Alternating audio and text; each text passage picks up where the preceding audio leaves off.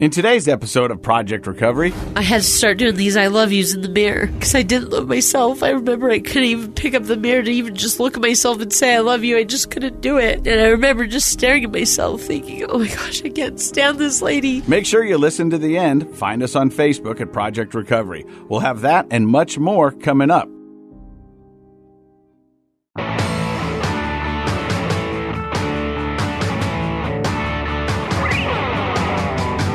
Hey, welcome to Project Recovery, a podcast about addiction. More importantly, it's about recovering. It's brought to you by our friends at knowyourscript.org.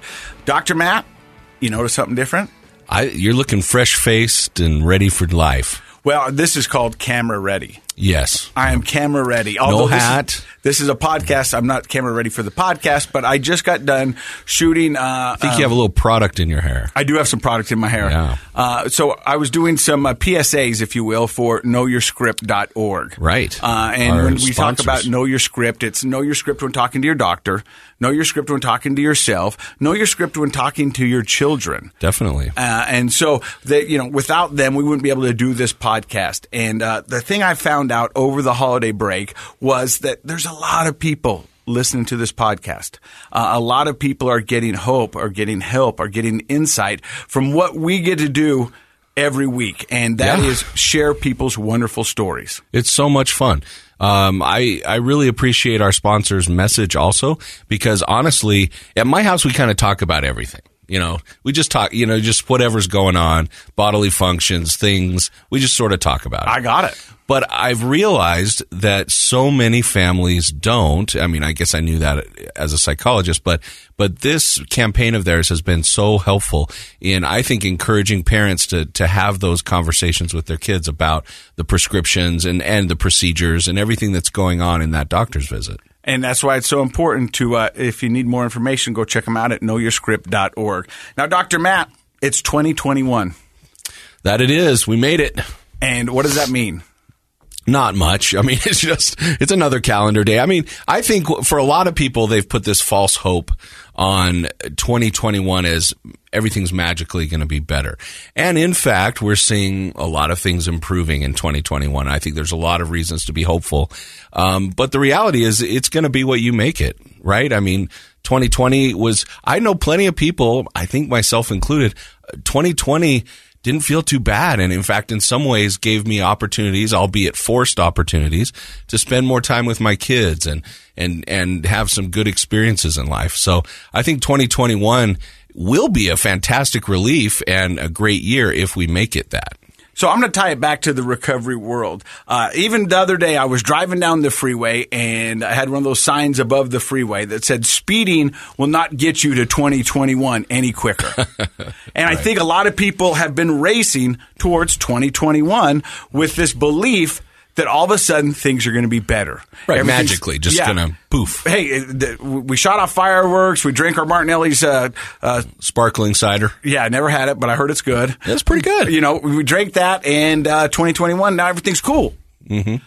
I think a lot of people look at recovery that way. I got sober, and everything's going to be cool. Right, as if just sobriety in and of itself is the goal. And that's not the goal. The goal is to be better. You said it earlier that a lot of us started drinking and using when we were just even kill. Right. Well, I think the way I've tried to explain it from what I've learned from our guests over the last couple of years is that a lot of people, when they're in the throes of their addiction, they feel like if I could just get sober, then everything's going to be better. Well, sober kind of technically is just getting you back to that point of life before you started using, right? Yeah. It's just getting even, so to speak. And if that's when you started using, maybe getting even isn't the best goal. It's a good goal. It's a place to start for sure. Amen. But I think once you get sober, the great examples of people here in the studio who've come in and shared their stories are they get to sober and then boom, they're off like a rocket and they're starting to live their dreams and do the things that make their lives full and fulfilling. Not just giving back to the community, but growing themselves. How many people have come in here and they're now running organizations, or they've gotten an education and now they're the person in charge at work. They're healthy physically, mentally, emotionally. They have their families back with them. Their relationships are finally what they hoped they would be with their families. And I mean, so that's what I think. I think getting sober is just step one. Just get back to even. And then you want to be following the lead of so many of our guests and take it to so many other levels above that. We got to continually evolve. We've got to learn.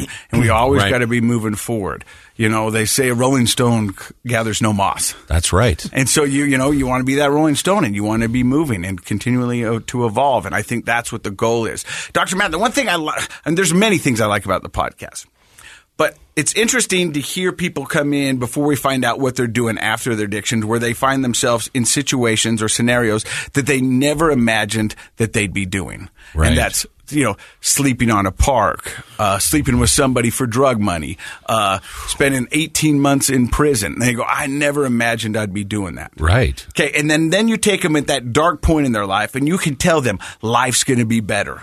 And I can tell you this, there is a light at the end of the tunnel. And they say to themselves, I can't imagine it getting better. I'm so far gone. I am so down. Life is never going to be good again. Right. I mean, and then it is. And then it is. And they're here sharing that story. And that's the crazy thing is that for someone to go, I could imagine myself ever doing those bad things. And then once they do those bad things, they can never imagine doing good things again. And yet you can. You can. And what's really been insightful for me over the last couple of years on this show is seeing that a person who starts in any walk of life. We've had some of the very most educated people. Doctors, very police successful officers. Police officers, attorneys. We've had these very, very successful people or folks at any stage of life can be affected by addiction and taken down to just the depths of despair. But then all of those people, regardless of where they started, they can turn it around and get way past their best previous self to this new level of life. And it's been amazing to me. It's really an important takeaway, I think, from this show is that nobody's immune from addiction. It doesn't discriminate. It does not discriminate. It doesn't matter if you grew up in a very religious household, a very spiritual household, a very educated, wealthy household. None of those, loving household. We've had people in here who they grew up with everything, right? I mean, great parents. We've even been lucky to have some of their parents on the show. Yep. Great parents, great family, affluence, education, opportunities. They're playing sports. They're taking cello lessons. They're doing everything. Nothing completely insulates us from that risk factor. So I love that part of it because it's kind of like, whoa, we got to be aware that anybody at any time could be affected by this. But as you said, the coolest part is what people are doing now with their lives. And one of the coolest parts for me is before we introduce our guest, I get excited because I know I'm getting ready to be taken down a journey. And before we do this, we never really know much about their story. Right. We've got the Cliff Note version. Started here. This is the ugly part, and this is what I'm doing I had somebody the other day say, well, this show of yours, I've listened to it. I really like it. It must take a long time, vetting all the guests, finding out their whole story. And I stopped him and I'm like, we actually know very little about most of our guests' stories. We want to go on the journey with the listeners. And so we have somebody who we know a little bit about what they're going to talk about, but mostly we love hearing the stories for the first time along with the listeners. And that's what we're about to do. You're listening to Project Recovery, a podcast about addiction, more importantly, about recovery. Coming up, we're going to introduce you to our guest today, Sarah Brock.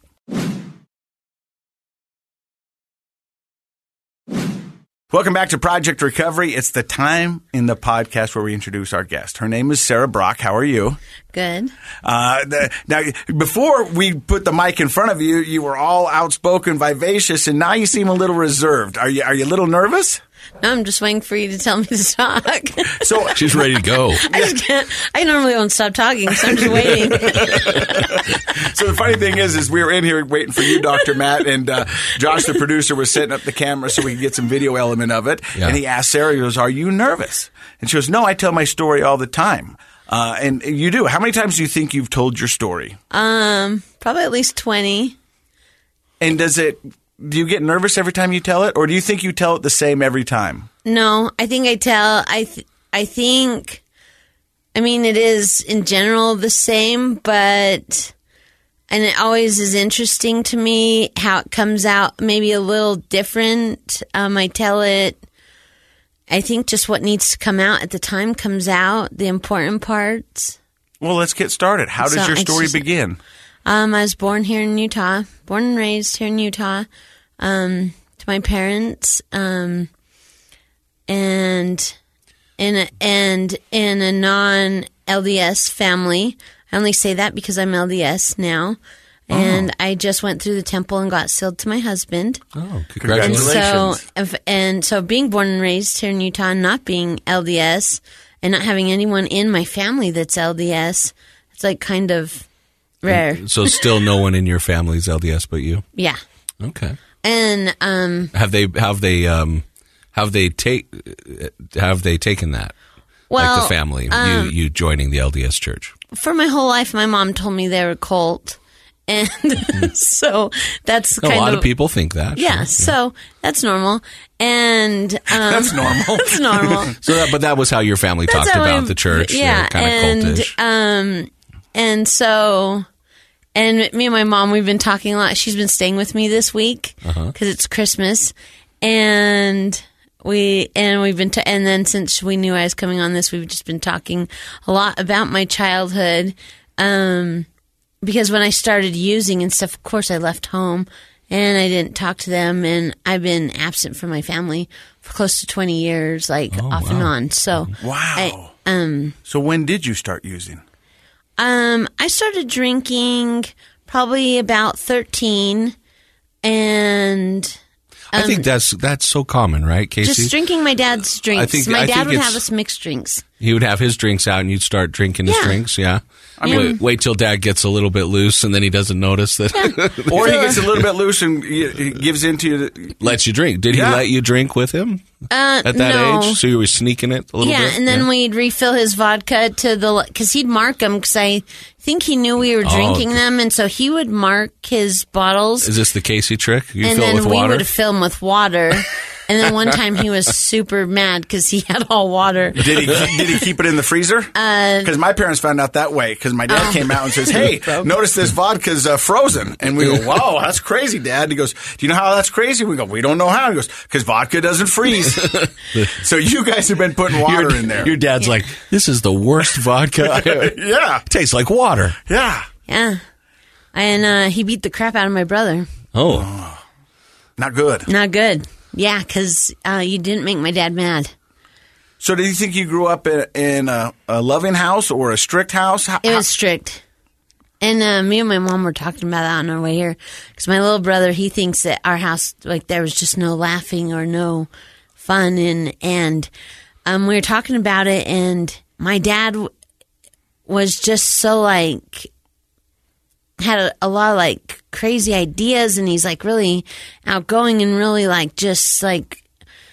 always just had these random ideas. And my mom, she came from nothing, and so she valued everything she had, and she takes really good care of everything she has. So to just go blow everything she has on a wild idea, she did not want to do that. And so what's an example of a wild idea? My dad, I think he started an airplane company. And I don't think we had enough money. Something happened when I was little, and the tension in our house was just so much. Yeah. And he tried to roll he'd buy all fast cars and some practical vehicles, and I know that it would just bug my mom. And so that our house was just always in kind of tension. But my mom just took such good care of us all the time, and we just didn't make my dad mad. I think that happens a lot in households where you'll have one parent, and let's be honest, it's often the dad, who is sort of a thrill seeker or adrenaline, a little impulsive kind of a person. And it's the mom who's trying to keep everything stable and calm and, kids in clean clothes and food on the table. Is that kind of how it felt at your house? Yeah. And I just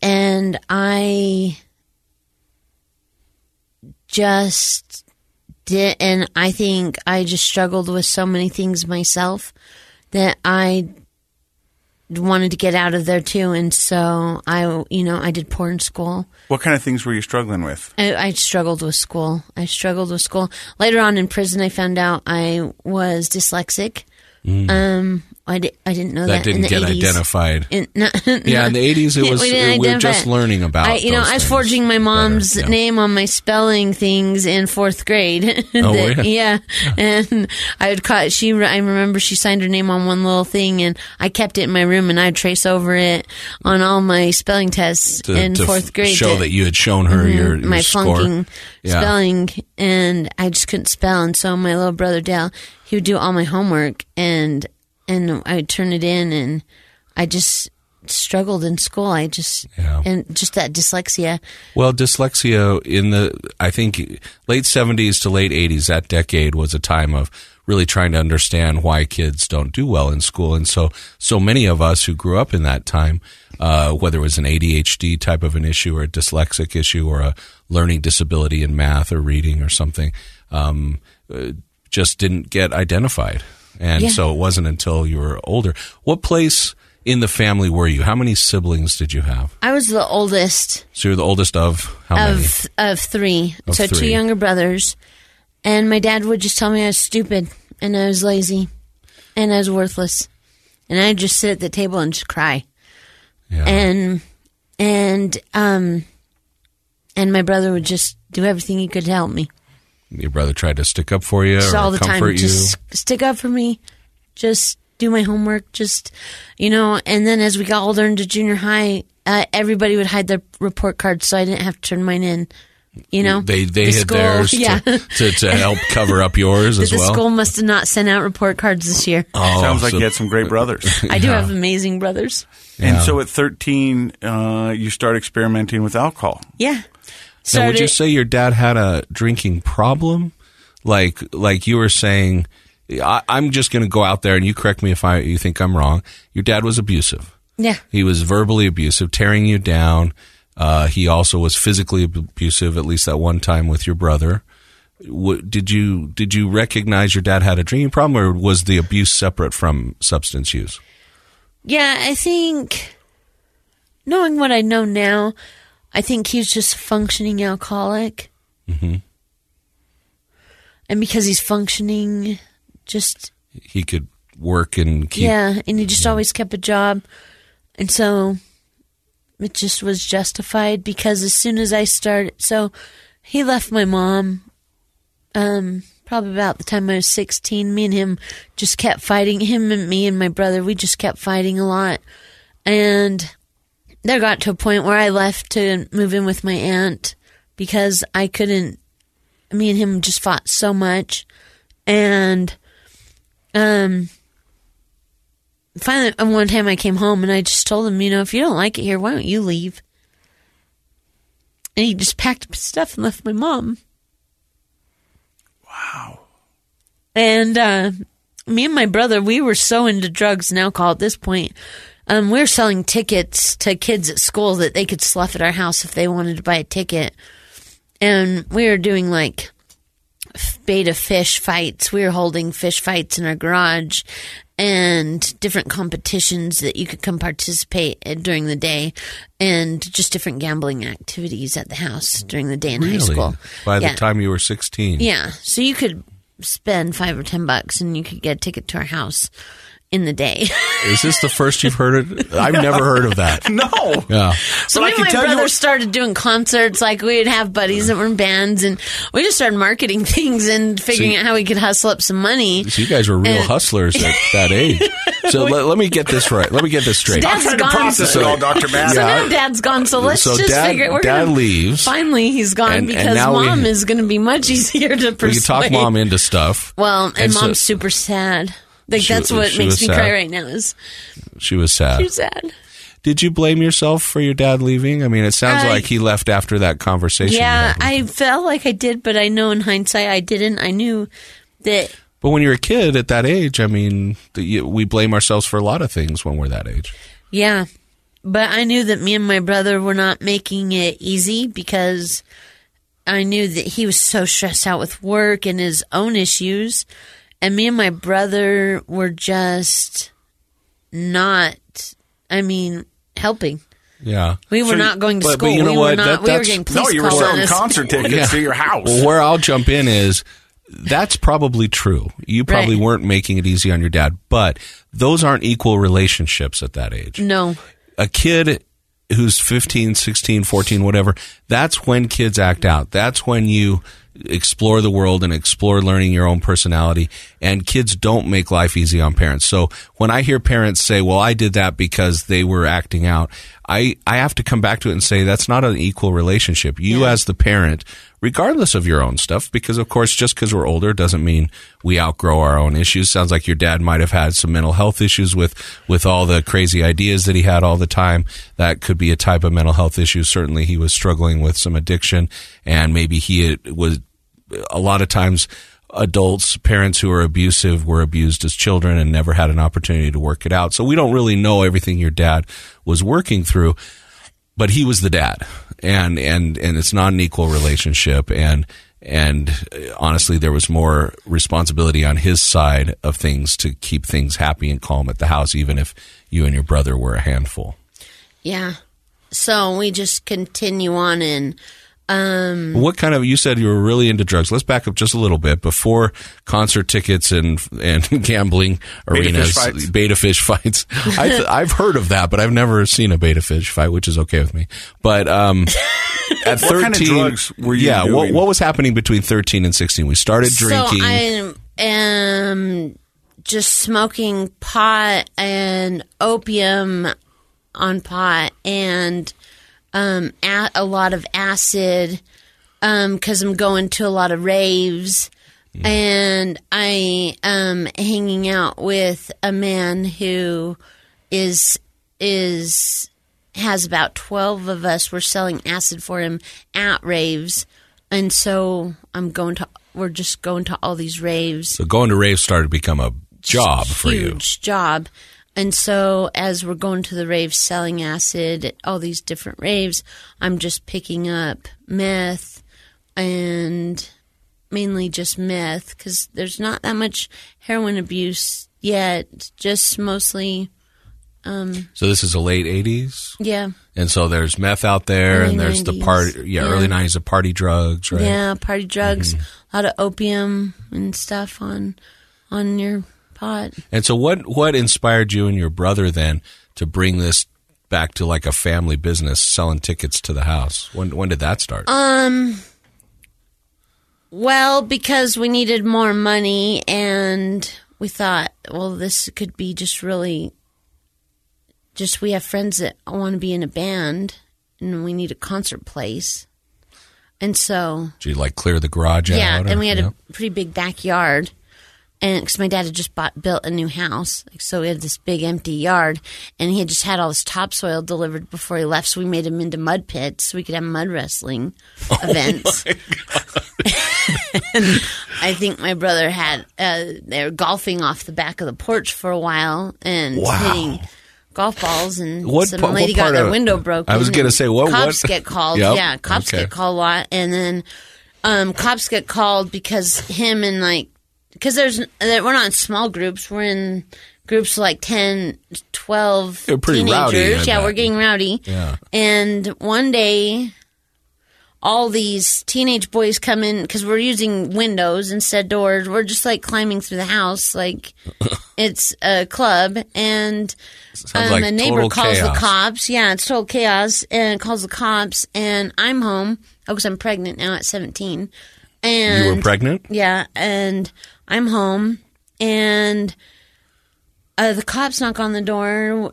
We got a report that some kids broke into this house, and I just so happened to be on the phone with my mom, and I'm like, no, nobody's here. I'm just here by myself, and it's the school principal, because we live right next to this high school, and the school cop, and a city cop. And I'm like, nope, it's just me at home. And they're like, no, we know your brother and his friends just came through your back window, and we're here to pick him up on truancy. And I was like, no, we can't come in. And my mom's on the phone. My mom's like, who is that at my house? And I'm like, nobody, Mom. And they grabbed the phone out of my hand. And so they had shown up to the house. Yeah, they had shown up to the house. And they grabbed the phone out of my hand. And my mom was like, yeah, if the boys are my mom gave him permission to search our house. Well, we had like 6 like maybe 5-foot tall pot plants. We were growing pot under her stairs in the very basement also. So then like the DEA and everyone comes into our house, and we had a homeless guy. We had been laying sleep at the house, living there. This is like Neverland gone bad. Like it sounds like, like so the Lost Boys. Had to come home from work. Yeah. Yeah. She was ticked. Well, what it now? So just pot plants and mud wrestling don't happen overnight. Did your mom at any point try to intervene and say what is going on? You guys need to. Mm-mm. She just kind of let you do your thing. Well, no, we were just we'd keep upstairs really cleaned up. Oh, okay. So if you walked in, it sort of looked like a regular house. Mm-hmm. Okay. And then downstairs you had beta fights and homeless men sleeping. Yeah, because we had several levels to a house. Our house wasn't small. And when she'd go to work, she worked all the time. She's a single mom now. And as soon as mom left, then that's when you guys... Yeah, we'd get going. And I was pregnant, and I just wore hoodies all the time. And did your mom know you were pregnant? Mm-mm. No. Oh. So we just didn't tell her anything. We just totally... Snowed her. Yeah. And so were you pregnant with the beautiful young lady that you brought to the studio today? No, I was pregnant with my oldest son, Jaden. And I was at a party I shouldn't have been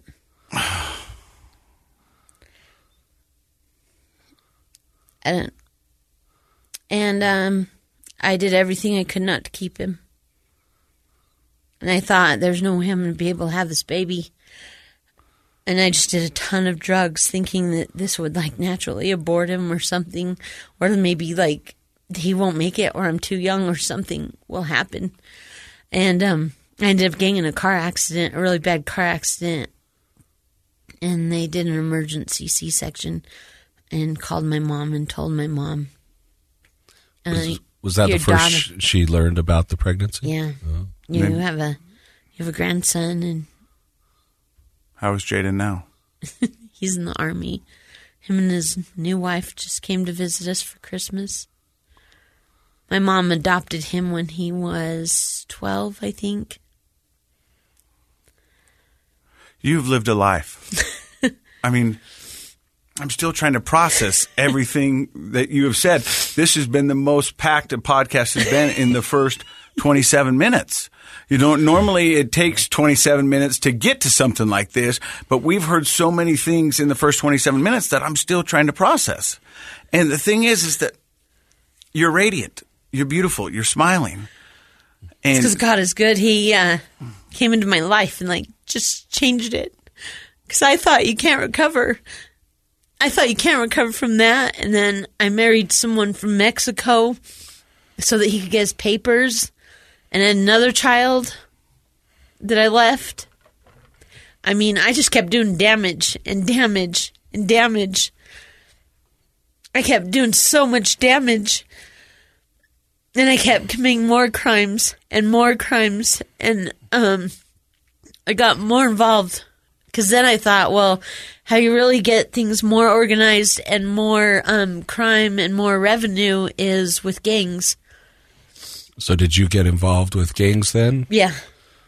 So at what age are you when you join a gang? I don't join a gang. You started a gang? No, I didn't start a gang. I just helped fund and help a gang get more organized because I could see where they were lacking in some organization skills.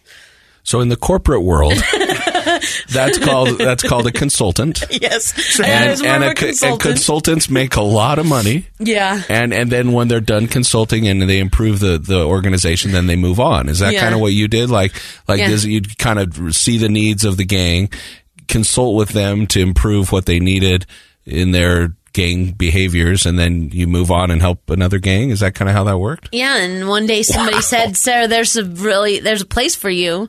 It's called Montana, and they're the militia. Oh.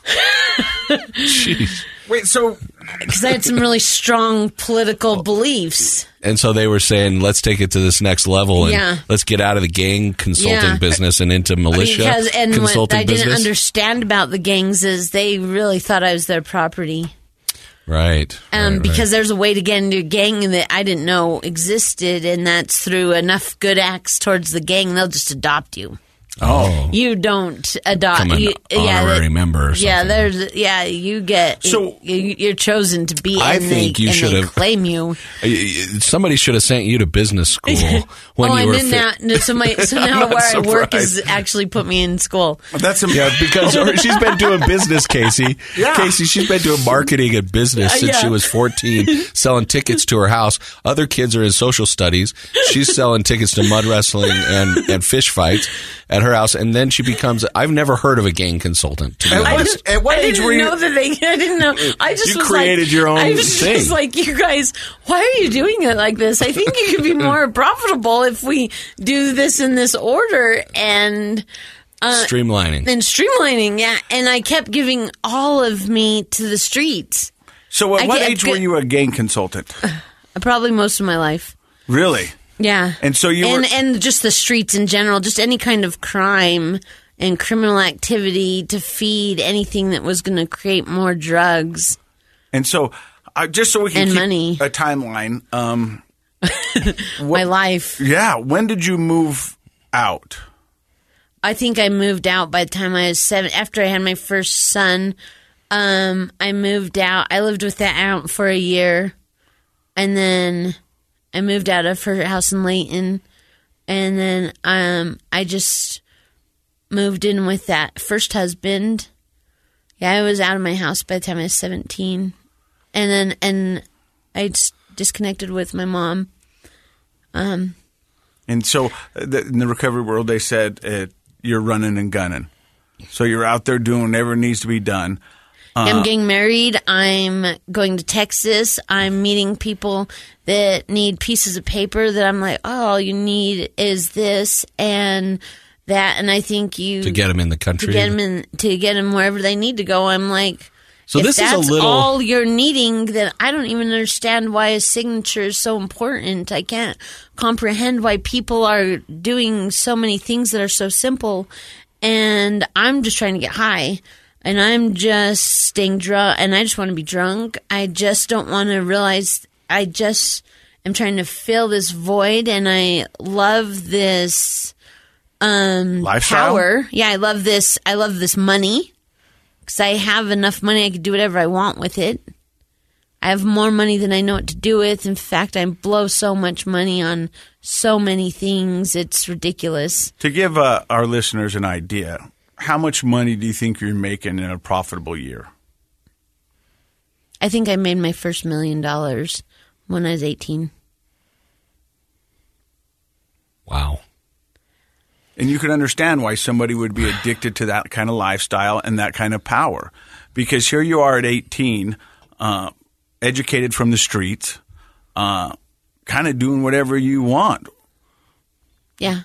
I mean, it's crazy to comprehend that. And you were saying running and gunning earlier, and obviously there's an element of that, but this is different than that. I think it felt to me like you wanted to be running and gunning, but you had this analytic mind that you could figure out how to get people the papers they needed. You could figure out how to streamline a criminal business. And people were probably pulling you into that aspect of it as well because you're like, gosh, I just want to party. It sounds like you just wanted to drink. You just wanted to use drugs. Yeah, I just want to have fun. I love people. I love a good time. I just love, I love people. And I just want to have fun. And people just want to be around me. So they're like, yeah, let's go to her house. Let's go to her apartment. Let's go to that motel room. And in the next 2 minutes, I can have the place packed. Mm-hmm. Because everyone wants to party. And you're getting a little bit of that business all the time. And I'm getting a little bit of that business. And so you had it's just so that's much different fun. Than I think you're running and gunning. Your use is different and at a sort of a higher organizational level than we've heard from other guests, because most guests are running and gunning just to keep their own habit going. But it sounds like you had this, honestly, because some people have an eye for for business, right? Yeah. You and I both know people that have worked really hard at business and they just stink at it. Yeah. And then we know some people that just can kind of walk into a situation and make it profitable. It sounds like that's sort of a natural talent of yours, albeit using it for criminal behavior. But I mean, you were... Yeah, and I just was like, hey, I just remember one day I was in the shower and the kids had come to visit me because they would visit me sometimes. And my roommate had just went to prison. He had got picked up at the Walmart with a gun, and he was going away for 15 years. And I was in my own, I've been in and out of jail for everything, and mostly my things were just like some DUIs. And then I had a second husband my second husband shut everything down. My second husband was controlling. So all these things are going on, and it's like so much fun, and I'm like partying up. And I meet my second husband, and I'm so in love with my second husband. And he is not a partier. He is not social. He does not care how much money I can make. He does not care who wants to talk to me because he wants me to be at home. He doesn't want me to have a vehicle. He doesn't want me to have a job. He locks me in the bathroom. He takes everything I own away. I have 2 more children with him. And I stayed married to him for 10 years. I'm so in love with him. Why do you think you were so in love with him? It sounds like he took away your life. I don't know. I don't know why I was so in love with him, but I was, and I thought we could just like be a real family. And we bought a house together. Was part of you maybe tired of the party lifestyle and just wanted to settle down and buy a house? And I thought it would be so amazing. And we had that girl, and she was finally a plan. Like, I planned to have her. And I thought this is going to be the best thing in the world to have a daughter. And my 3 older children are boys. And I quit meth. I stopped using meth. I got clean. I was clean for almost 2 years. And he was really controlling, but I didn't even care that he was controlling. I became the PTA president at the kids' school, and I got really clean. And about how old were you at that time? I think I was 25. Wow, so you've done all that, and now by age 25, you went from running gang business to now you're running the PTA. Yeah, to just stopping. We moved to Clinton, Utah. Just in the middle of nowhere to just Clinton. We moved out of Salt Lake, and we moved to Clinton, Utah. I just thought we just lived this quiet little house, and nobody knew where we moved to. And it was just, I was going to have my daughter. And I started talking to my mom again, and I started seeing my family. And I start reconnecting with my aunt, and we just have like this amazing little baby shower, and I start seeing my family again, and everything is going really good. And she's born, and she gets RSV, and that's a respiratory infection, and she gets hospitalized in ICU, and my mom,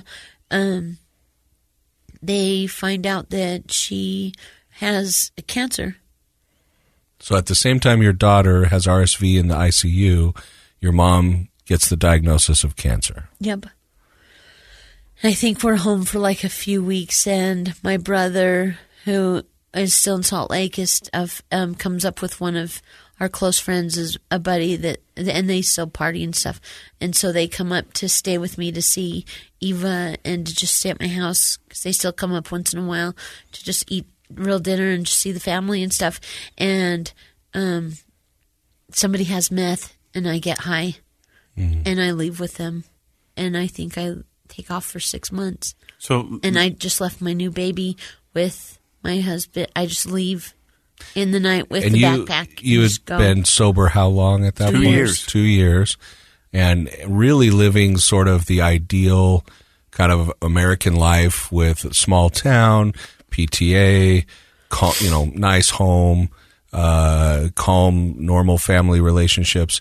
And then what was it about? Sounds like your brother had come to visit before. Why did you choose to use at that time? I think I just couldn't handle I didn't have any coping skills. Just because I was clean, I didn't have any coping skills. Mm-hmm. And I didn't know, and I was so stressed out from everything. I just didn't have any coping skills, and so when I knew they had drugs. I knew they had drugs all the time, but I just wanted to escape. I just needed a release, and I didn't know how to cope in any other manner. I didn't have, even though I was a member of the PTA, I didn't have a support group. Right. Just because I was reconnected with some of my family, I didn't know how to talk to them. I didn't have any kind of support group. I didn't have any real... Nothing. I think you said it. I mean, no skills, right? No skills. And Casey, this is exactly what we've talked about, but sort of magnified, because this is what happens when a person starts using when they are supposed to be developing their life skills for dealing with stress. Life, it doesn't matter who you are. Life throws you a bunch of curveballs. We have a lot of stressful situations. So when you're a teenager, when you're 13, 14, 15, going through those years, that's when people start to develop their coping skills. And one of the biggest problems, it's not just neurological, the damage that happens when you start using at such a young age, but it's also psychological and emotional and behavioral, because you never learn those coping skills. So here you are, you find yourself sober, but without the skills. And when having a new baby, wow, that's a big stressor. And how did you feel with cancer? Yeah, how did you feel about, you just reconnected with your mom and then you find out she has cancer? How did you feel about that? I was devastated, and I was so scared. And I thought that meant I was going to lose her right away. Like, I didn't realize I'd still have her 12 years later. Like, I didn't. But at that time, we don't know, right? I don't know we that. Hear those things. So, and I didn't have any spiritual, and I didn't have a spiritual belief system. So I didn't have a God, a higher power. I didn't have anything in my life. So with the information that you did have, you decided to get high. Yeah, I pack decided a to get high. backpack and sneak out of your split. home. Wow. Because I can't handle this. Because that was the only coping mechanism you'd ever developed. Yep. So I told my brother, I'm going with you guys. Grabbed a backpack, and I took off.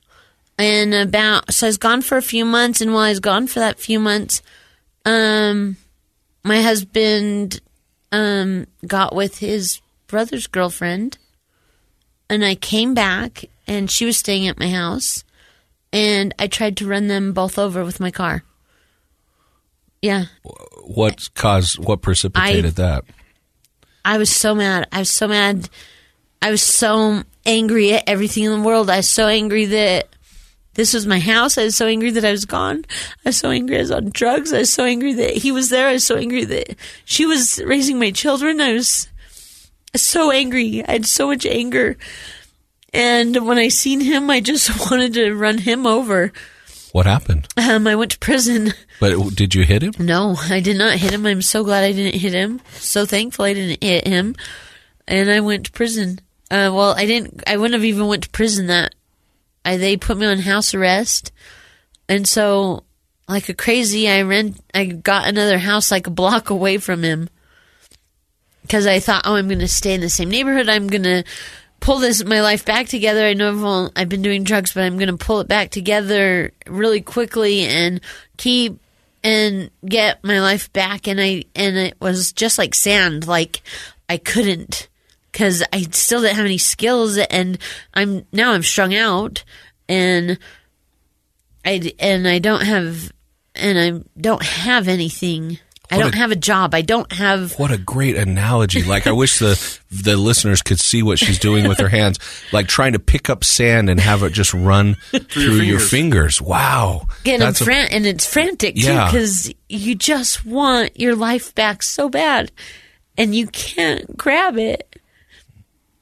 And I just remember being so devastated, and I went to go pick up my children. And the police officer met me at the school with papers saying that there's a protective order, that I couldn't pick them up. And I was devastated. and I was on someone's lawn. I'm crying like the hardest cry I think I've ever cried in my life.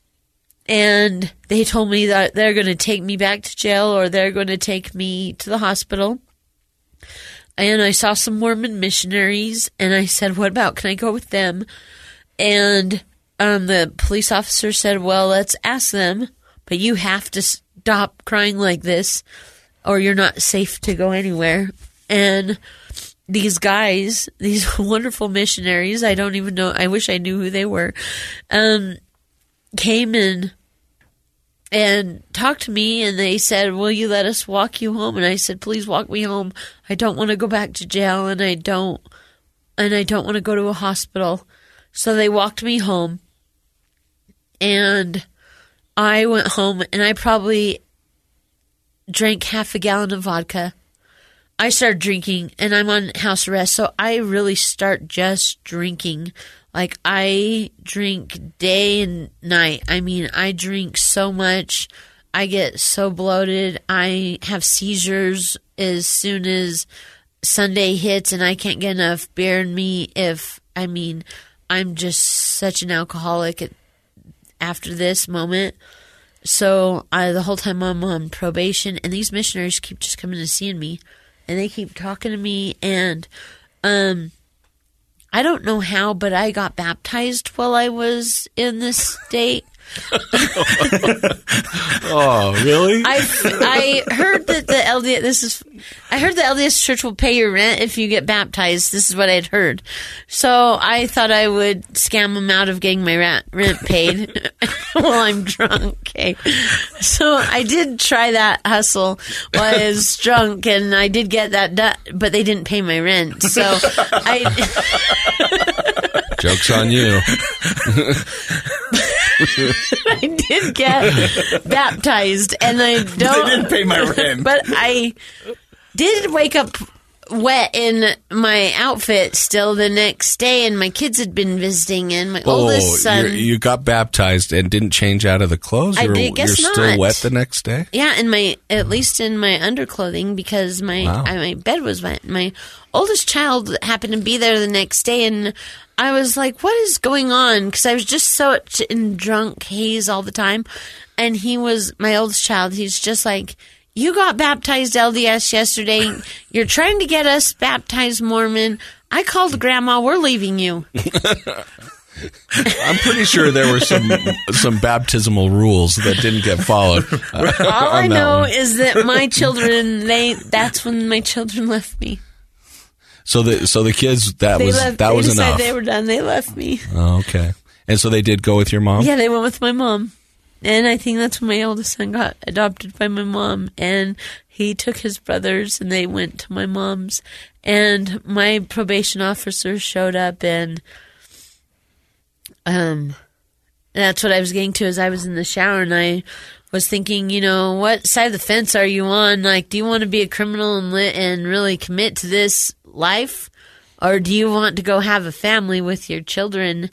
And I decided I'm gonna live on this side of the fence, F the system, and I'm gonna figure out a way to do enough crime that it screws the system.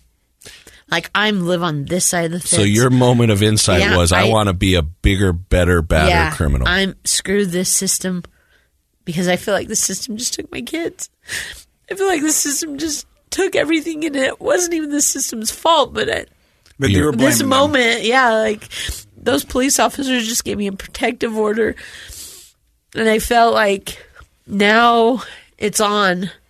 You're angry. I'm super angry. So I go and sit and I'm like, hey, you know what? They weren't even sending me to prison. I said I want to Fort Worth to prison because I want to go meet who's in prison. Send me to the whale, the belly of the whale. I want to meet her, and I want to learn. You wanted to go to school. I want to go to school. Yeah. I'm ready to learn. So you chose to go to prison. I chose to go to prison. Another first on this show. No. Wait. Ty Hansen. Oh, that's right. Ty Hansen chose to go to prison. But But what's interesting to me here is that, well, as you're telling your story, I can tell that from a very young age, and anger is one of, if not the most destructive emotion for us to hold on to. But it feels to me like as you're telling your story, most, if not all of your, we'll just call it acting out, was anger. You're an angry young kid. You're an angry young adult. You're an angry parent. And finally now you're like, I'm going to... It's sort of like in a... She's defiant by nature. Defiant. Well, it's more than that. I just think you were consumed with anger. And if it's sort of like in a superhero movie when the supervillain decides to take that extra step and become the supervillain, and you decided, I'm going to prison. I'm going to prison. Because there's somebody there that's going to teach me to be a supervillain. Yeah. That was your intent. Is that right? Yeah. And that's a lot of anger just consuming you. Oh, man, there's so much, like... Going to prison was probably the best thing that happened to me because I think I probably would have killed somebody else or gotten myself killed, like, because of how angry I was. So you put wait, you Like, in... it cooled my hills. I'm going to stop you right there. You're Okay. listening to Project Recovery, a podcast about addiction. More importantly, it's about recovery. Our guest today is Sarah Brock. She just exclaimed that going to prison was the best thing that ever happened to her. We're going to find out why in just a few seconds. So why was prison the best thing that ever happened to you? Gave me a chance to calm down, think. Gave me a second to get out of... And you chose this. I chose this. I fought with... You know, the crazy thing is that, you know, in this podcast, in the recovery world, a lot of times people have said that. Going to jail was the best thing that ever happened to me. Right. Going to prison was the best thing that ever happened to me. Because it did give you a time to stop, to think, and maybe reflect upon your life and what got you to this point. Do you think that happened while you were in prison? Yeah, it gave me a minute to pull myself together, to deal with some things, to accept some things that weren't mine. So you didn't go talk to the belly of the beast and get your schooling? Oh, yeah, because I found out that that's not what was really there in prison. I was disappointed. So I came back disappointed because I thought... they lied to me. That tuition was steep, and I didn't learn anything. Well, I was just like, this is what you guys are doing here? Like, what?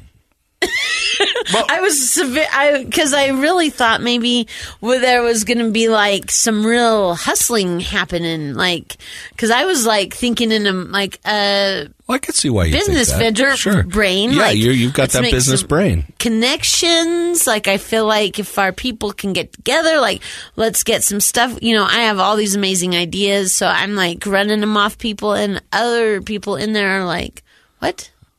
They didn't want to have anything to do with that. I don't want to be here. I'm actually doing everything I can to get out of here. Yeah. And you were going to the university. And so I have a therapist in there, and he shows me this Far Side little thing, and he's like, Sarah, this is you. And it is a guy pushing a wheelbarrow in hell, and he's whistling. He's like happy. Far Side, love that cartoon. And he's like, this is you. Like, you don't know that you're in hell, do you? Like, because I'm happy to be there. I'm like ready to. I think I can pick. I know exactly which Far Side, and it's hilarious because the devil's annoyed, right? Because this guy, he's torturing this guy, and he's like, he's just having a great time in prison. Because I'm so happy, like just because I'm like, yes, like cool, like found my peeps. I found my peeps. And then I'm like disappointed because these peeps don't even care that they don't even want to be. They're like not even taking this as like a notch on their belt. Like they got to prison there. Yeah, I hate to say this. Most people don't think that way. I know. I think that's probably why your therapist was like, I got to bust out a cartoon or something because I'm not getting through to her. And then I need a visual aid. And then my next therapist, and my aunt loves to remind me of this, was like, I think your eternal optimism is actually hurting you because you're so optimistic that this is not helping you. You need to see that there's some things not going your way. Like you need a little reality check. Yeah. Well, from one eternal optimist to another, because I am an eternal optimist as well. But sometimes there's something so important about feeling that pain and feeling that burn that, your optimism can talk you out of it and you can see the bright side of it. But you've got to feel the burn. You've got to feel the pain. And sometimes you don't want to look back and look at the wake of damage you have caused. I mean, that's we don't like to look behind us because I wasn't wired that way. Yeah. So at what point you're in prison, does something start to change, or does it? Not that time. There's another time. Yeah, I have other times. So, I get done with that. How long were you in this time? 18 months. Which is a good amount of time. Yeah, they sent me a picture of my daughter that was pretty devastating because she's aging. And I wanted her, more than anything. So when I see that she's went from, 6 months old to 5 years old, because I still have, the 6-month-old baby in my mind, and they sent me a picture, and she's 5 years old with her cute little backpack. I was devastated, a mess. And you missed all those years of her growing up. Huh? Yeah. I'm not raising her. And so I meet someone in there that is my friend, that turns into my friend, and she's equally as crazy as I am as far as on the criminal aspect of things. She wants to. We think we can build an empire. We get tattoos over this empire. It can be the Justice Moon Empire. And was that the name of your? Yeah. Because my name's been Moon for a really long time. Because that's my married name, my ex-married name. Okay. And so, and that's all they call you in prison and jail is your last name. Your last name. You don't have a name. You're just one name, and you're one last name. And my brother's in prison at the same time I'm in prison. And he just so happens to be in prison with, this is the best part of going to prison, is he just so happens to be in prison with my first boyfriend ever, that I was boyfriend in 6th grade. We rode the bus together in 6th grade. And every day after school, he'd get off the bus and he'd go home and get his cigarettes. And then we'd we'd go home and make out. And then he'd sit outside my apartment and smoke till my dad got there.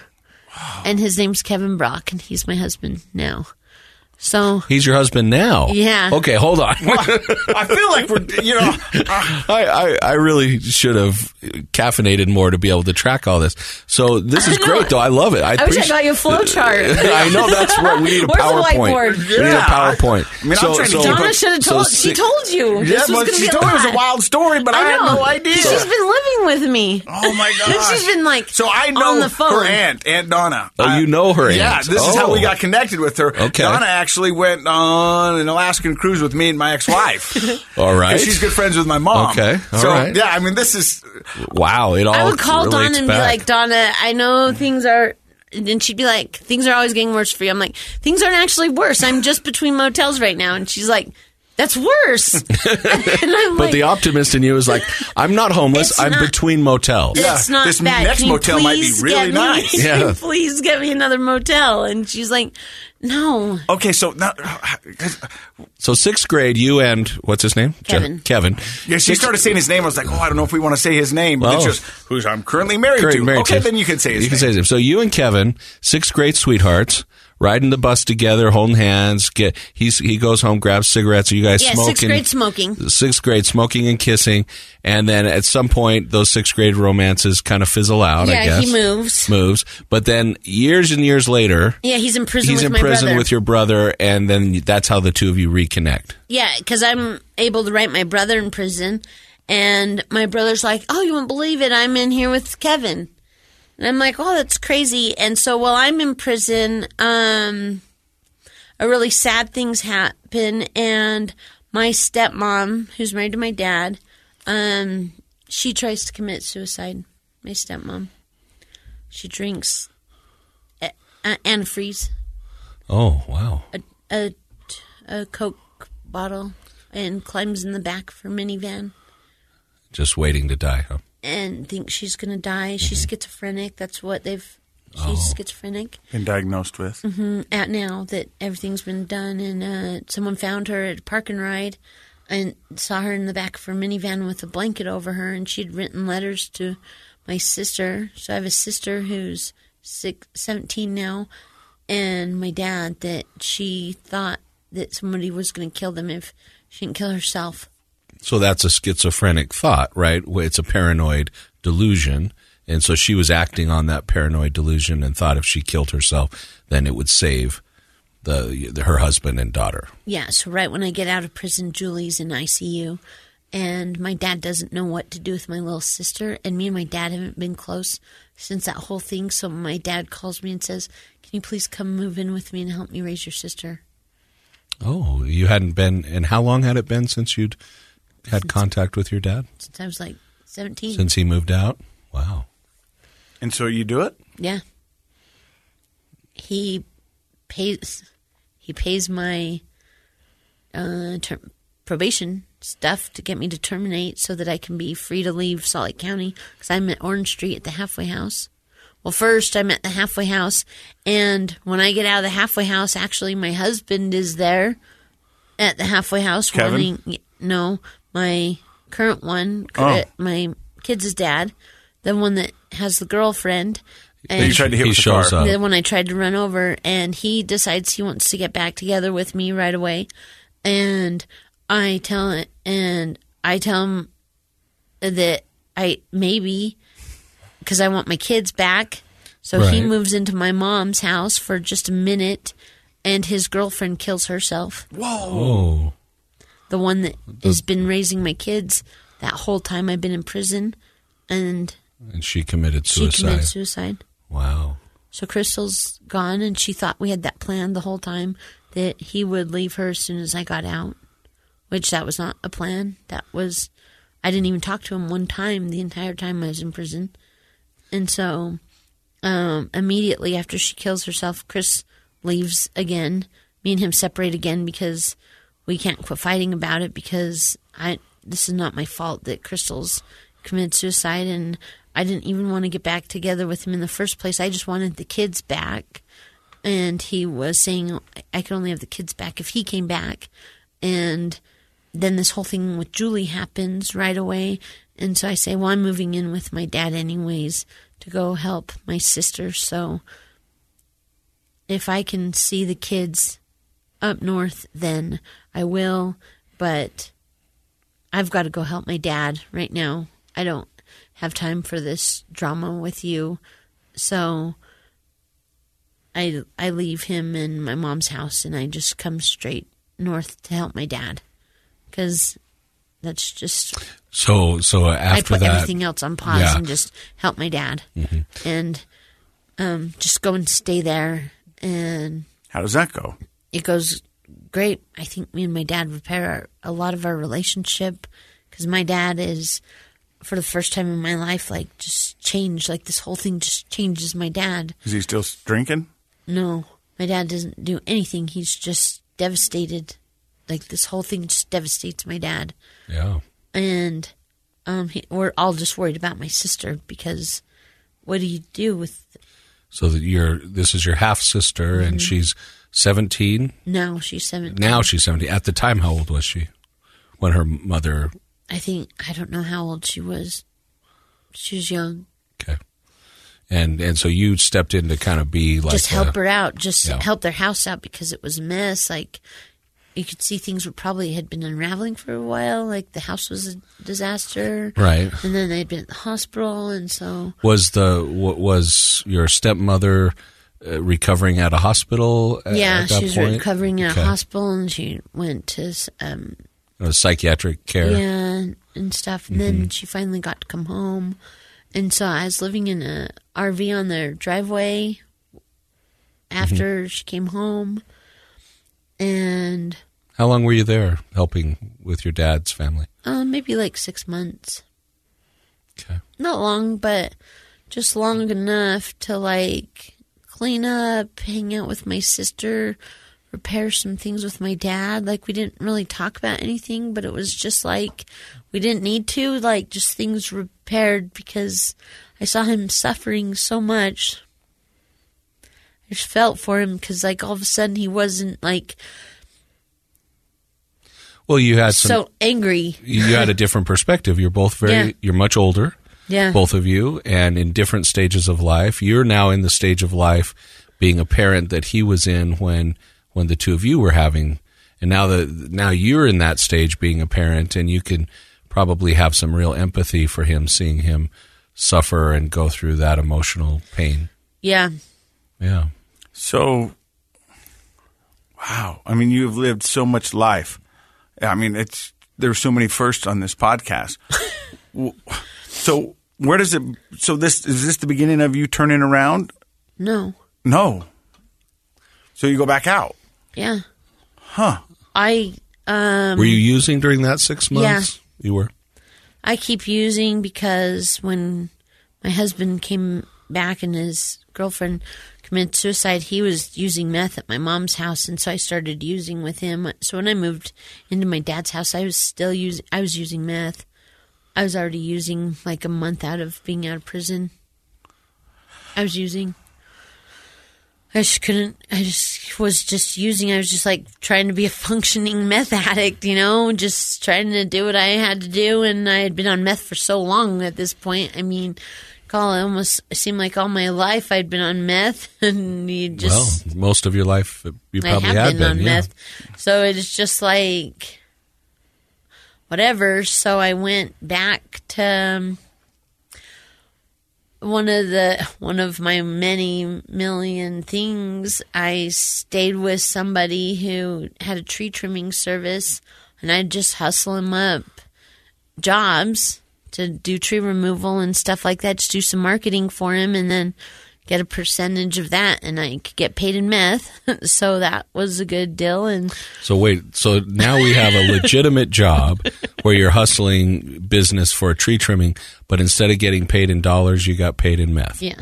Okay. So there's a few companies that I knew. Because I thought for a second there, wow, she's finally got it legit. Nope, she's getting paid in meth. Yeah. So you found a couple other companies that would do this. They would pay me in meth for doing some legit marketing for legit services they do. Man, you really have this business ability, this marketing ability. I know, my aunt tremendous. Always wants me to go and work with her, and I would. I just live so far away. Yeah.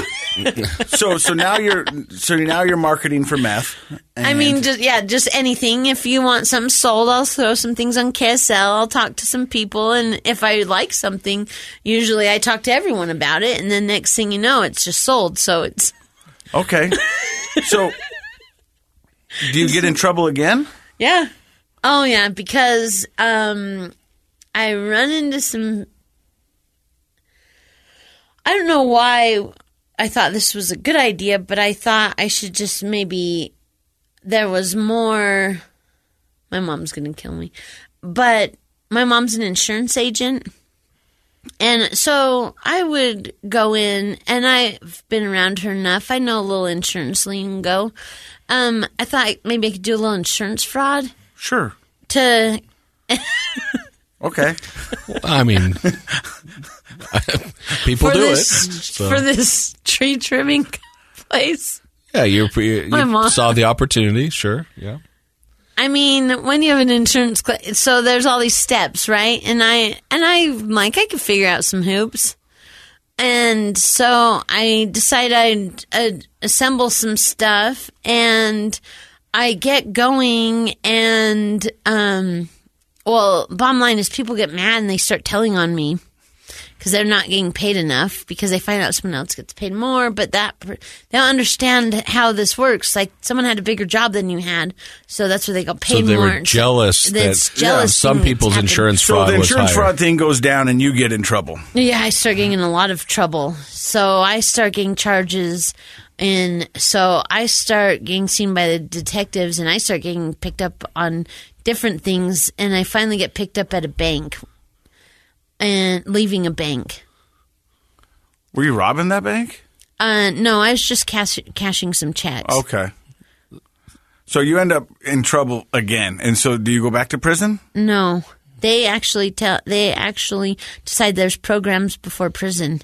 Ooh. There's a new little thing, and I've never had a program before. So they put you in a program. Yeah, but I went to Annie's house. Oh. Yeah. So, but any program I would have done well in, because I find God. Not because of the program, but because of everything I've given to the streets. I'm giving this streets everything I have. And in return, what's it giving you? Nothing. I'm so depleted. So I globalize all my charges in Weber County, Davis County, Salt Lake County, Utah County. So basically Utah. I globalize so many charges in so many counties, and I still get charges clear a year after I've been, because of so many cases are still connecting because of how many things I had linked together through all of this check insurance and prescriptions, because I threw some prescriptions in there. And the detective shows me all these pictures. I have the size of this table, an array of pictures of me at these banks, of me at these doctor's offices, of me at these pharmacies, of me at these gas stations. So they'd really been tracking you, following you. For a long time. Yeah. I have a photo array the size of this table. Kind of makes your mugshot seem like no big deal, huh? Wow. I have lists. I bet my motion discoveries are 500 pages long. Wow. Because you went insurance fraud, check fraud, prescription fraud. So these are federal charges at this point, right? You have the feds after you. But you can, so if you plead guilty to them, they can't charge you federally. So I hurry and I start pleading guilty to things as fast as I can plead guilty to, because if you plead guilty fast enough, you cannot get charged federally. And I already know that the feds are not going to indict me unless they have 99% of their case. And so I'm thinking they're just one case away from having 99. They probably have 98. If I hurry and just plead guilty, so I start saying guilty to everything.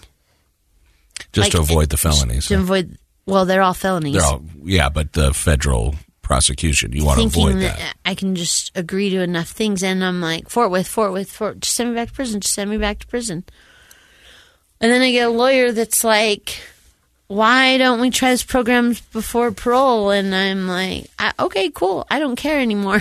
Just let's get me down to Utah County so that I can plead guilty on those new charges. I just want to plead guilty on them. I'm videoing. I'm doing everything I can to just speed my trials along.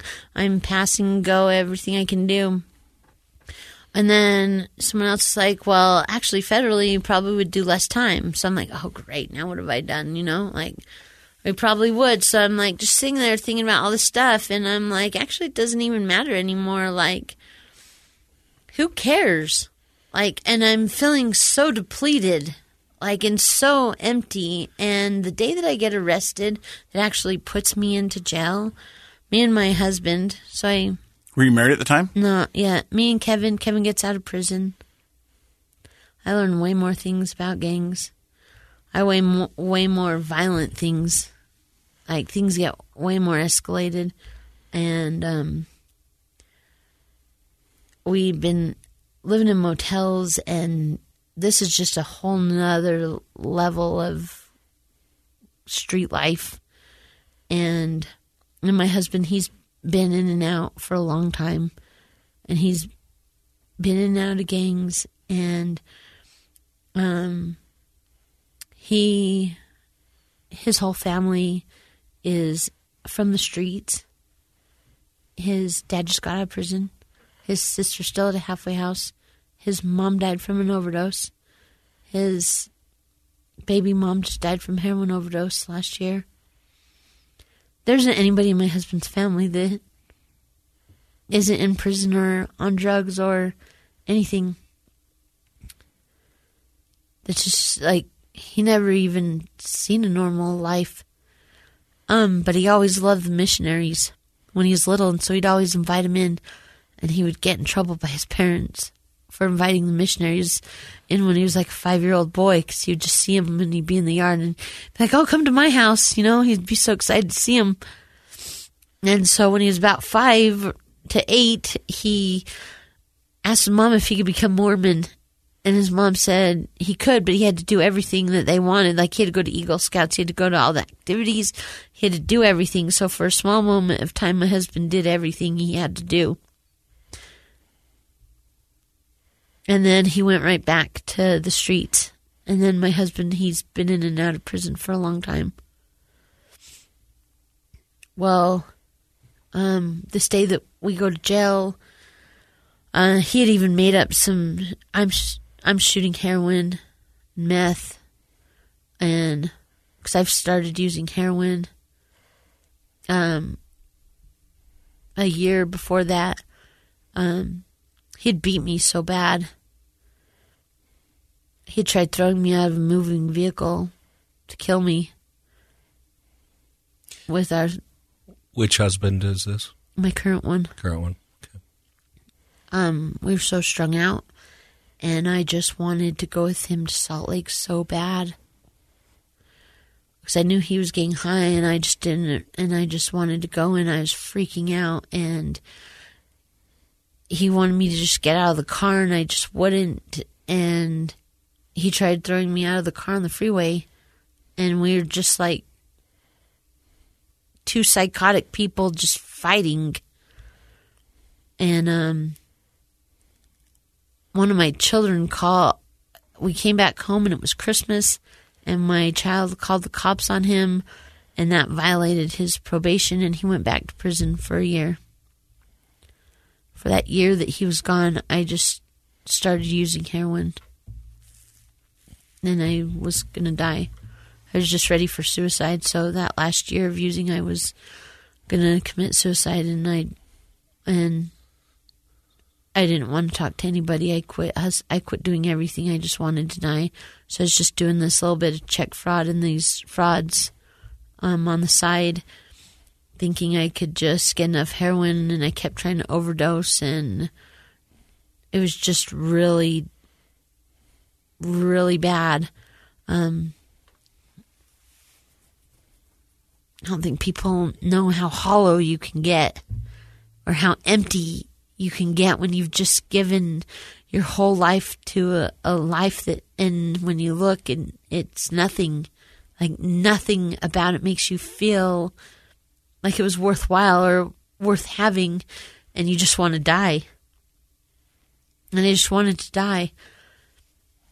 And so Kevin gets out of prison, and we're back in motels, and he's made these shots of meth and heroin, and I have mine, and we've seen some people, and we've sold some drugs, and I can't even shoot up these drugs anymore. Like, my arms, like, physically won't even ingest any more drugs into them.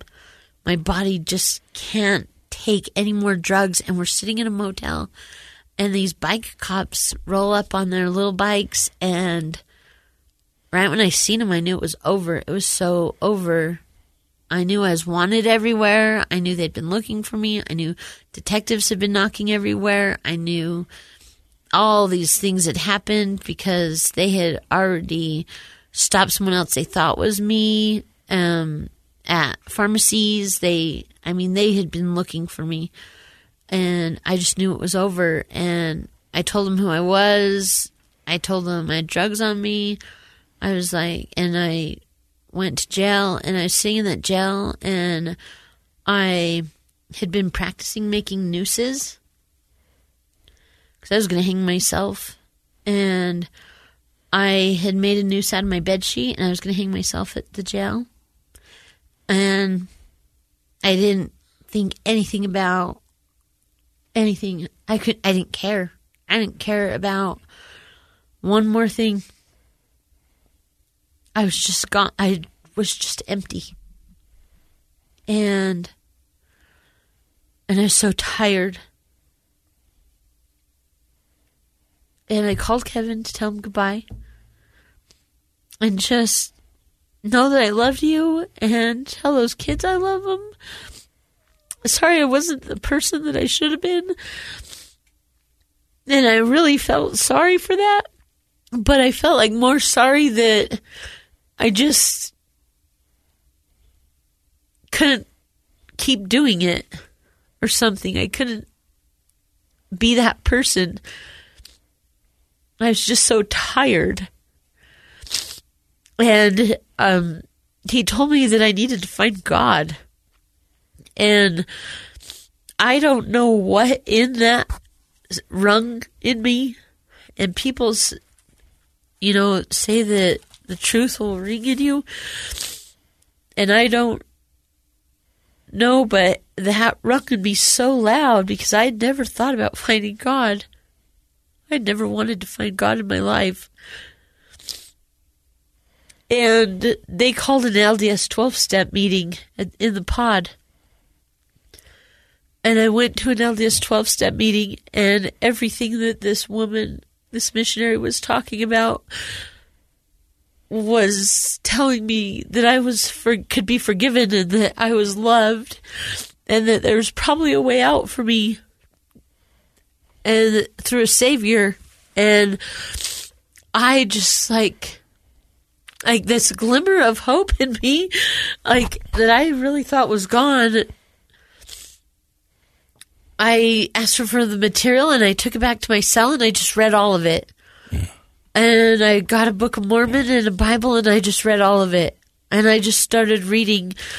And I had court the next day and I went to court and I was sitting in this cell and I was just all by myself and I just thought, God, if you really exist, I just want to know you. I don't care what happens with all this court. I don't care what happens ever again. If you're real, I want to know you, because what I read in this, if this is real, I want to know you. I want to know that there's something greater than me because I can't do this anymore. And I just broke down and cried in that jail cell and said I need help. And if I get anything else, I want to know my children. And I went to court, and I was ready to just accept all these charges. I just thought I'll just accept all these charges. I was forwarding myself back to prison, and everything will just be the same, kind of. Well, I went, and in the meantime, Kevin had found Annie's house, and I met an amazing woman named Shallon, and she was their marketer, whoever does their intake, and she came and visited me, and that same day, she was like, if I can get you out of here, you're going to make a mess of my house? No, but I am going to streamline some things. I have a few ideas for you. And I said, no, I just want to change my life and I don't know how. Can you help me change my life? And I think, I just don't know how. So she took me to Annie's house. And I went in there with a backpack. And I met an amazing therapist. And I had a couple amazing therapists, but I had to go through my backpack, and I had stolen credit cards, and I had stolen checkbooks, and I had all this stuff, and we wrote letters to all these people, sending them back their stuff. Oh, wow. Yeah. I would write letters sending them all their stuff back, telling them, hi, I'm a inpatient therapy. I'm trying to change my life, but I have your things. Here's this back, all this stuff. And they had me write all these letters, and I just wrote all these letters to all these people. Making amends. And I had the hugest amends list. I mean, I just made so many amends to every single person I could. And I had to start doing these I love yous in the mirror. Because I didn't love myself. I remember I couldn't even pick up the mirror to even just look at myself and say, I love you. I just couldn't do it. And I remember just staring at myself thinking, oh my gosh, I can't stand this lady. I can't stand her. Like, how does she even get to be here? Like, she should be locked up in prison, She shouldn't have a family or a life, And so I had to do all these I love yous. And I just still have to say I love you to her. And I forgive you, and I forgive you, and I forgive you. That's a hard thing to do. So I had to keep doing that. Yeah. So as I kept doing those things, they gave me I got a grant or some kind of tuition payment thing. Somebody paid my tuition for there because I didn't have any money. To be at Annie's house. Mm-hmm. Yeah, I didn't have anything. And Annie's house, for the listeners, is a residential treatment center, right? It's for just women. Just for women, right. Mm-hmm. How long did you stay there for? 90 days. And in that 90 days, what kind of things happened to you? Oh, my gosh. I learned how to love myself. And I found God. I found a being greater than me, which I didn't know existed. I thought I was the greatest being. And I started building a foundation with people in it that really loved me. And so I started building these coping skills, how to manage things and handle things. And really, they helped me deal with all my court stuff. So I kept going to court. Like, they took me to court every week. Every week I had to go to court and say, yeah, I did that. And guilty, guilty, guilty. And just tack on more things. And accept more charges because it was all me. And so I kept thinking they're going to send me to prison this time. Today's going to be the straw that broke the camel's back, and this judge is going to say, you know what? This is too many things to be out on a program, right? Mm-hmm. And they just kept saying, we're going to give you this one chance to stay out. We're going to give you this one program.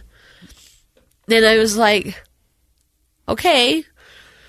And I just kept going back to the house, like, okay, they're just letting me be here, so I'm just going to make the bet, I'm just going to do my best, and I just really want to change my life, so I, okay, what do you want me to do now? And so I wrote a letter to my sons, and I wrote a letter to my mom, and I wrote a letter, and I just invited everyone to process all these letters with me. And so every family group, I was like, I was the only one that was like, I want to process. Like, how do I process? Who can I process with? Like, how do I get this off my chest? Like, how do I heal? Like, anybody willing to show me how I can heal from this? I want to heal. And so I kept processing everything I could in that 90 days. And I went to church in that 90 days, and I met a bishop who let me repent to him, and he was not ready for my repentance. I bet he wasn't. I bet he was. Poor guy. Like, we're both bawling. I don't know if in Draper, Utah, this tiny little area, I don't know if he had ever heard 90% of the things that I had to say during that repentance of things that I'd done. But you did it. But I did it, and I just got it all out because I needed to just get it out and just go through that process because I believed that's how I was going to heal. So writing these very personal letters to friends and family and to people that you didn't even really know, and sitting down and really processing your spiritual life with this bishop. What did that do? What was that doing for you during that time? Because that's a lot of emotional work you were doing in a short period of time. Oh yeah, well, and then I stayed another 90 days at the residential to just stay because they let me do 90, 90, and 90. Okay. So someone paid my tuition, thank you, out there in the world. Because, well, that's wonderful. Good. I don't know how the treatment center did that because I didn't have any funds. Right. And but the treatment world did that for me. Well, there's somebody out there that was money well spent. That does that. Because you are an amazing person. So much that when you started your story, I was wondering where this is going to go. And I can't imagine all the things that you have seen. But one thing that brings me back to it is you go, I just got sealed in the temple with my husband. And now we know a little bit more about Kevin. Yeah. Kevin went on quite a journey too. Yeah. We might have to get him in. But right now you're teaching the 12-step program for the LDS. Yeah, well, we're learning to become facilitators because the LDS 12-step taught me so much because I believe in God. I believe God's the reason that my life is the way it is. I think he's moved the mountains that have been here. I think I put in the work, but God is what is my healer, is my redeemer, that gives me this opportunity. And so when I get to talk to people and share my testimony and see them and share this, then they're like, "Oh, how did you do this?" And I'm like, "Well," and they know I went to an LDS 12-step. Well, now where's an LDS 12-step? And we're missing facilitators. So I'm like, how do I become a facilitator? Because if we need more facilitator rooms, then I want to be a facilitator. Because if that's all we need is more rooms, you'll figure out how to do it. This is a new program for you to streamline. Yeah. So, and at my work, I usually only hire from the treatment center, because now I get to hire my own people and hopefully teach them a skill, and it's showing up to work on time. There you go. And you're also going to college. Yeah, because my work was like, because I started my work as a dishwasher. I manage kitchens, and right now I'm managing a remodeling kitchens. Wow. But Well, I'm not surprised. No, She'll own the nothing place. That comes out of her mouth. She's going to own that place before too long. Yeah. Dr. Matt, what do you think about Sarah's story? Gosh, Sarah, you have been so genuine and thoughtful in sharing your story. I really appreciate it. It's really touched me. But I will say that going back to being somebody who works with teenagers and kids a lot, your story is a product of not having those skills and that guidance and that stability that kids need growing up, and your own biological gifts, your personality gifts of optimism, your business sense. You took that and ran with it, and obviously it took you down some pathways that we've been listening to today that I guess we would say aren't good. But that's what happens when our talents aren't honed and guided. And when you found religion and you found your spiritual connection, I think it seems like now you can hone those natural skills and ability and personality that you have to do good for yourself and for others. And I wish people could have watched you as you were talking about feeling hollow and empty, and now talking about the giving back and the work that you're doing. And I could see that change in your face. People, I don't think really do know how low a person can get. But finding meaning and purpose and spirituality in your life, I can tell that you feel full now, and that you're doing things that are giving back. So, I guess part of the message is take care of your kids. Make sure your kids have what they have, that they have what they need in guidance and support, because otherwise kids will learn to survive. And sometimes the way they do it is pretty scary. But you've turned that around, and I can tell the people don't know listening, but you brought your mom and your daughter here today, and I can tell that you're so close with them. And obviously your mom has survived her cancer diagnosis, and she's still here to be part of your life, and that's beautiful. So thank you so much for sharing. I think that's one of the biggest swings in a story that I've heard here in the studio. To going from so low and empty to so full and giving, and doing that with somebody who, your partner now, your husband, you guys have kind of done what we talked about at the beginning of the show, not just gotten even, but you've gone way beyond even to living a life that hopefully other people can set those same goals for themselves. The thing that I guess I would be taken away from this podcast is the human spirit and how powerful and strong it really is. Because I've seen you go back and forth throughout this whole podcast with cheer and love in your eyes to tears streaming down your face, and all the while just telling your story. And I don't think a lot of people have ever had the insight to your story or heard this kind of testimony. I mean, it's amazing because I feel like we haven't touched on everything that's gone on. No. And I think I want to get you and your husband back sometime and talk about it, because what I'm walking away with is that it doesn't matter how bad it gets. No. It can always get better. Yeah. And I think people need to keep searching. Like, if you're struggling, keep searching. Until you find your people. Like, your people are out there. There's a group. There's if it's a meeting or a church or a basketball team or like a coffee group, like, your people are out there that are sitting there that you can connect with, that lift you up when you're low, that cheer for you when you're doing stuff. Like, that's what helps us stay sober and like going, and like get with your people that have your back. Like, we've said it on the podcast so many times. The opposite of addiction isn't abstinence. Yeah. The opposite of addiction is connection. Yeah. What you're saying is go out there and make those connections. Yeah, find your people. It. Find your people. Yeah. Sarah, thank you so much for sharing your story today. You're Thank you. amazing. You've been listening to Project Recovery Podcast, brought to you by our friends at knowyourscript.org. Don't forget, Project Recovery is a KSL podcast.